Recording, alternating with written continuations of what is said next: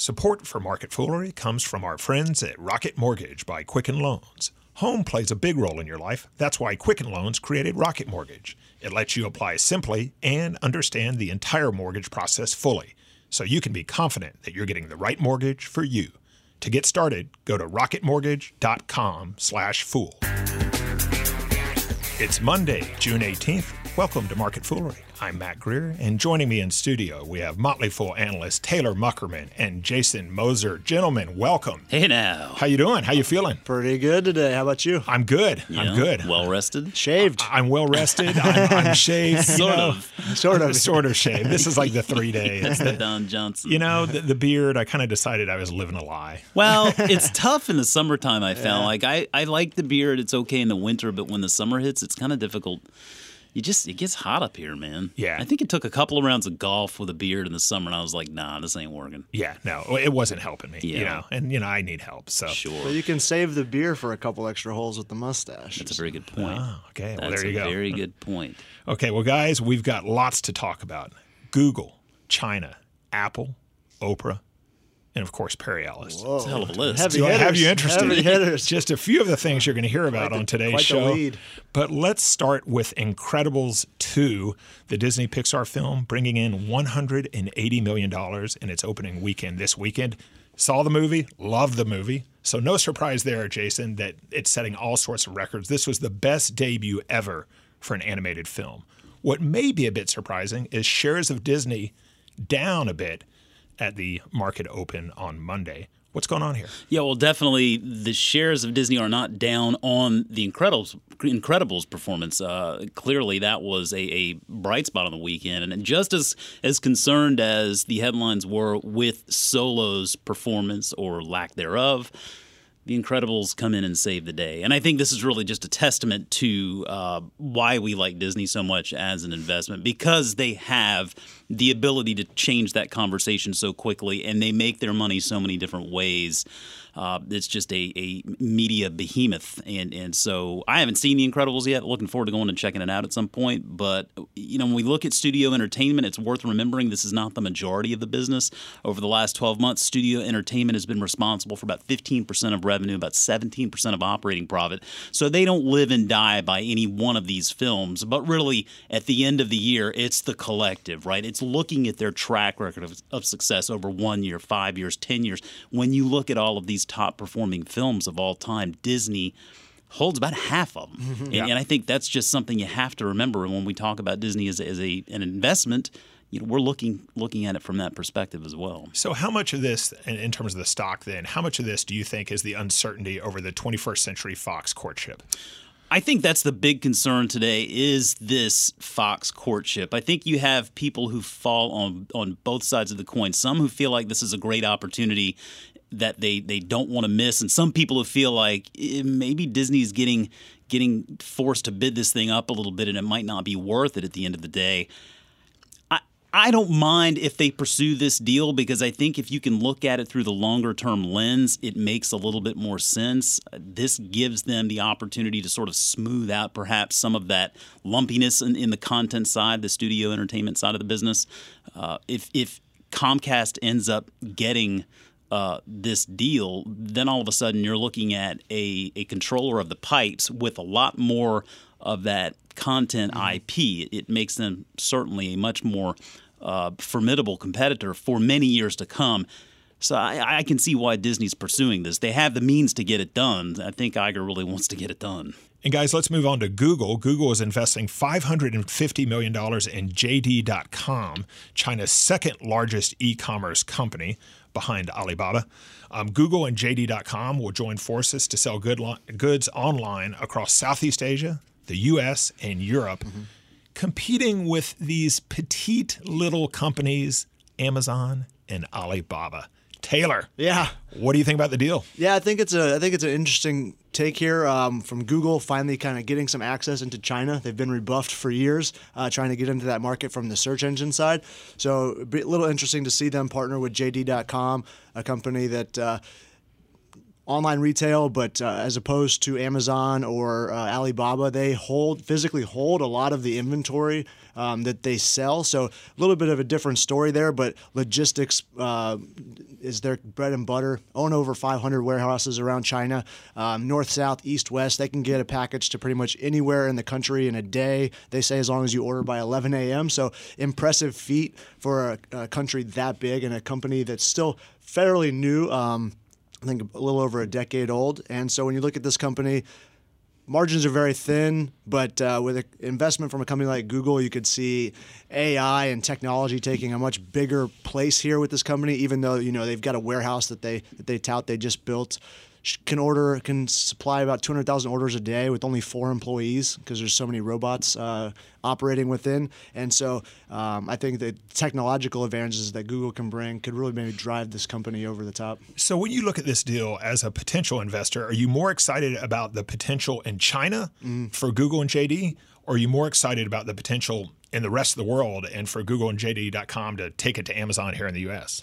Yeah, I don't know if it's going to really be able to take it to Amazon in the U.S. Maybe they get a head start in Europe. Amazon does have a presence there, not nearly as robust as it is in the United States. So maybe there's a playground that JD can mix it up with Google and Amazon. But I think China and Southeast Asia writ large is the big story here.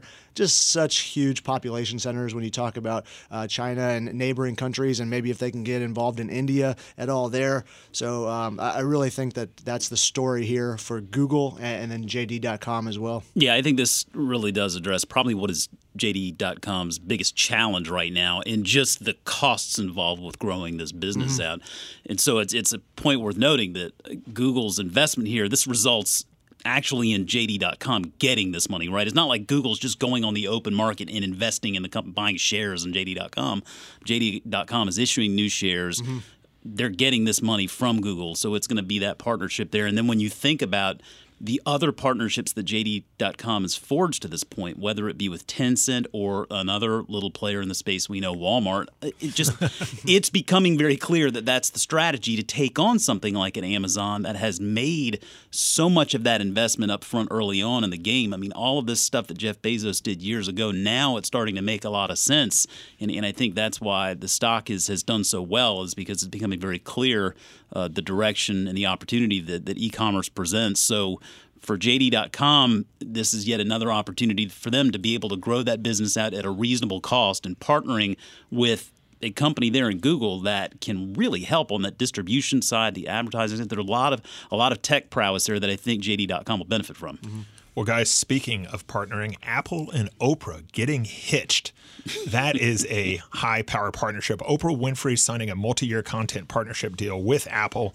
Now, guys, we don't know a lot about the details. We do know that Oprah Winfrey will be creating original programming for Apple. And, she has a pretty good track record. Yeah. Decent. Yeah, I mean, she has a good track record. I mean, I think the Oprah Winfrey network at this point is still kind of like it's got some good and some bad, I guess. I think this is a neat headline for right now. I think that's probably about it. There's no real downside for Apple doing something like this. Certainly no downside for Oprah. I don't think you're affiliating yourself with a brand like Apple. Yeah, it's not exclusive. So yeah, and so I think it's sensible from that perspective to give it a try. I'm not convinced on how much upside actually exists here. I feel like Apple video streaming it's playing out about like Siri at this point. And what I mean by that is I know they're doing it, right? I know they're trying it, but I'm not convinced that they're fully bought in. So you're not a Siri fan? Well, I'm not a Siri fan at all. I mean, I think a lot of people are not Siri fans. And I think when you see what Google and what Amazon have done with their voice assistants, it's just like they flew right past Apple and have just not looked back. So to me, there's still plenty for Apple to prove on that content side. They have like $1 billion that they're spending freely on this stuff, and that sounds like a lot until you compare it to what Amazon and Netflix spend on an annual basis, or the cash that Apple has on its balance sheet. Yeah, exactly. So I mean, Amazon is spending somewhere in the neighborhood of $5 billion this year. Netflix is going to be like $7 or $8 billion. It just takes a lot to build that out. So I appreciate that Apple's giving it a shot. I don't know what the end game is here, though. I don't know what the purpose is. How are people going to get it? Is this stuff that I'm just going to be streaming on my iPhone for free because I have an iPhone, or do I have to pay for it? I can tell you, I'm not going to pay for Oprah Winfrey content. Now, with that said, I do want to let you know that back in the day, I used to live in Egypt for 3 years. We were over there in the early 2000s. Oprah has a pretty phenomenal global brand, and my eyes were open to this when we were in Egypt, particularly among the male population there. I was just really surprised to see how popular she was and is with men and women over there. So it's not to be dismissed. I think she has a very powerful global brand. Again, I don't think there's any downside for Apple doing this. I'm just not convinced of the real upside. It's not going to be a Weight Watchers 2.0. Right. It's not a needle mover, I don't think. Yeah, and explain that reference, because when Oprah made an investment in Weight Watchers. Yeah, I think it was like October 2015. And how'd the stock do after that? It's up 13x, maybe closer to 14x. Well, you know what? This is probably a great opportunity for them to sell a bunch of Apple Watches. Sure, is what I was thinking. Given her, that's her identification on the Weight Watchers side of things, and perhaps the fitness side of things, and pushing her audience to be focused on that type of thing, there probably is a great opportunity to either sell a bunch of Apple Watches, or if Apple's pursuing some kind of other fitness device for a lower price point there certainly is an affiliation there that I think could work. Well, guys, before we tackle our last story, I want to mention again that support for Market Foolery comes from our friends at Rocket Mortgage by Quicken Loans. Chances are you're confident when it comes to your work, your hobbies, and your life. Guys, you're confident, aren't you? Yeah, I tend to be. Yeah, good. Well, Rocket Mortgage will give you that same level of confidence when it comes to buying a home or refinancing your existing home loan. Rocket Mortgage is simple. Jason, a mortgage process that's simple? Have you heard of such a thing? Oxymoron. It's unheard of. Well, Rocket Mortgage is simple, allowing you to fully understand all the details and be confident that you're getting the right mortgage for you. To get started, go to rocketmortgage.com/fool, equal housing lender, licensed in all 50 states, NMLSconsumeraccess.org, number 3030. And guys, let's talk about Perry Ellis. That's a sentence I never thought I would utter. Is it just me, or when you say Perry Ellis, the immediate image that comes to mind is Perry the Platypus, of course, from Phineas and Ferb? I mean, I cannot hear Perry without Perry the Platypus, there you right? go. Yeah, I love Perry the Platypus. That's a new logo hat. design. For better That's or true. for worse. I think I may have had a Perry Ellis tie at one point. I'm not sure. They made ties, right? Chances are good. Probably. Yeah, I think they make a little bit of everything. That was back when I didn't get everything at Costco. So, well, the reason we're mentioning Perry Ellis is Perry Ellis is going private in a $437 million deal with its founder. Founder George Feldenkrais has been pushing for the company to be sold, and now, Jason, he's going to take the company private.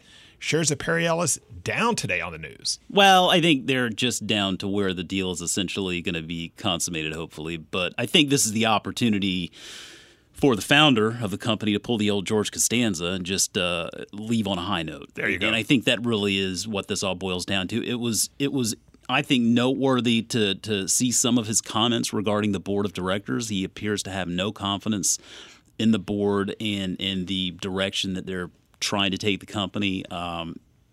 It's his son is the actual CEO of the business today. Both father and son sit on the board, so I'm assuming that the other folks on the board are where they're sort of lacking in the confidence there. But I do think it's a business that it's in a bit of a tough stretch. I mean, we know about retail in general, the challenges. Perry Ellis has a lot of different brands underneath their umbrella there, some golf-related. So I think there is a market there for them. But it's not ever going to be a company that really lights the world on fire. When you're a retailer like this, I think it's a lot easier to go ahead and operate under the private lens versus the public. And chances are you're going to see them probably loaded up with a lot of debt and then try to spin it back off public at some point down the road, perhaps when the founder is not as central to the business as he is today. But yeah, probably the best outcome for shareholders right now. Okay, so Perry Ellis aside, how about one public company that each of you would like to see go private? Or you think, maybe they need to kind of consider going private?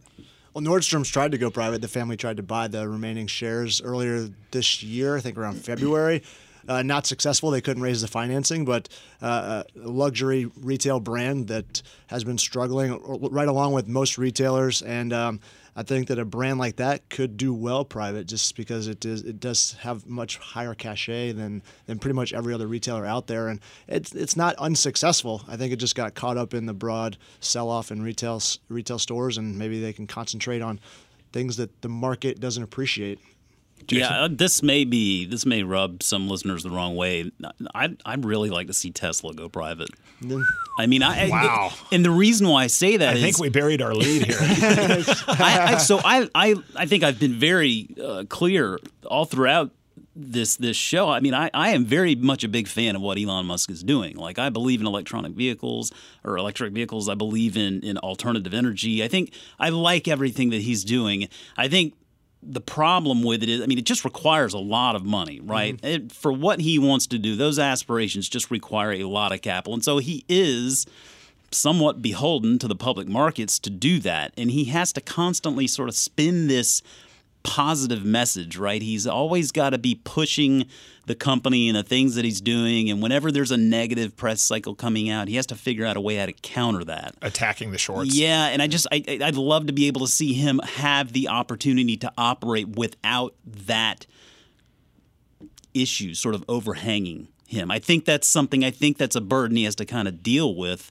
I'd love to see what he could do without having to deal with that burden. I mean, it's not because I think it's a bad public company or anything. I think he could do a lot more probably without having that public scrutiny necessarily all day long, every day. Now, with that said, perhaps it makes his Twitter feed a less entertaining one to follow. I don't know. I mean, I do enjoy a good must tweet every now and then. So does all of the mainstream media. Yeah. Latch on to anything they can with that company.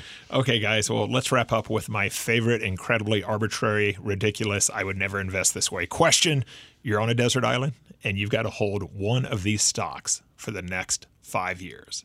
Disney, Alphabet, the parent company of Google, JD.com, or Apple. We're going to leave Perry Ellis out of this because they're private. They're going to be private. I'd go JD.com. I think there's a lot of exciting upside there. I think that the partnerships that they've forged to this point more or less validate the business itself, and I think the opportunity from a global perspective is just too attractive to pass up. Yeah, I would have to narrow down to Alphabet or JD, and recently bought shares of JD about 2-3 months ago, so I guess I'll go with that one. Wow, there you go. A bit of an upset. Putting your money where your mouth is. That's See, right. I don't own shares of JD. Yeah. Maybe I should. Taylor, Jason, thanks for joining me. Thank you. Cheers. As always, people on the show may have interest in the stocks they talk about, and the Motley Fool may have formal recommendations for or against. So don't buy or sell stocks based solely on what you hear. That's it for this edition of Market Foolery. The show is mixed by Austin Morgan. I'm Matt Greer. Thanks for listening, and we will see you tomorrow.